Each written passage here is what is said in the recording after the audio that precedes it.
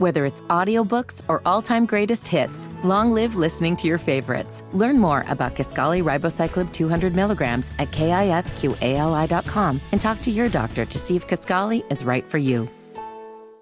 It's Sybil Wilkes with what you need to know. Today, we made it. It's Friday, December 22nd, 2023. Number 1. Texas Governor Greg Abbott introduced a plan this week to take on the border crisis with a new law that allows Texas state officials to arrest migrants. This week, U.S. Customs and Border Protection reported record levels at the southern borders into Texas, Arizona, and California. Some 12,000 migrants traveled from Mexico into Texas Monday alone, breaking recent daily records set 2 weeks ago. The American Civil Liberties Union filed a lawsuit challenging the Abbott bill because they and other civil liberties organizations fear the profiling that will take place and increase when the bill becomes law in March of 2024. Number 2, Federal Reserve Chair Jerome H. Powell expressed his delight at the recent inflation report during an event at Spelman College, highlighting a shift in mood from the typically reserved central bank. Despite the positive indicators, Powell and others remain cautious, acknowledging potential threats such as geopolitical tensions and economic slowdowns in China. The economy's resilience and stability, however, are undeniably significant after a series of economic crises triggered by the 2020 pandemic. Number 3.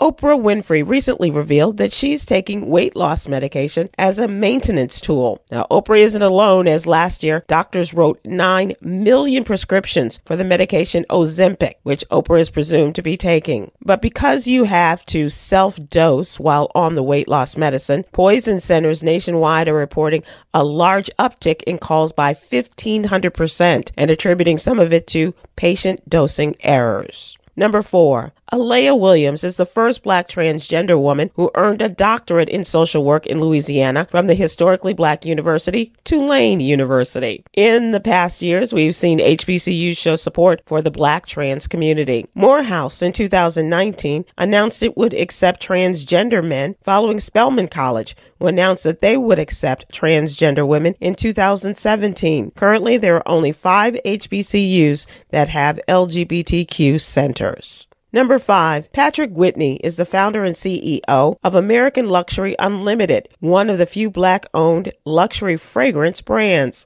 Through offers of a unique and sophisticated selection of thoughtfully curated scents for both men and women, Whitney is realizing his dream of entrepreneurial success, focused on a commitment to quality, sustainability, and representation. Still in its infancy, Whitney's brand, American Luxury Unlimited, is making waves in just 1 year in the fragrance industry and gaining the attention of celebrities, politicians, athletes, and business leaders alike. Smells like success to me. Here's your daily inspiration from Yogi's Jewels. Life is a series of choices. Let's all choose to be personally accountable for our actions, deeds, and reactions. Right. I'm Sybil Wilkes. Be informed, be empowered.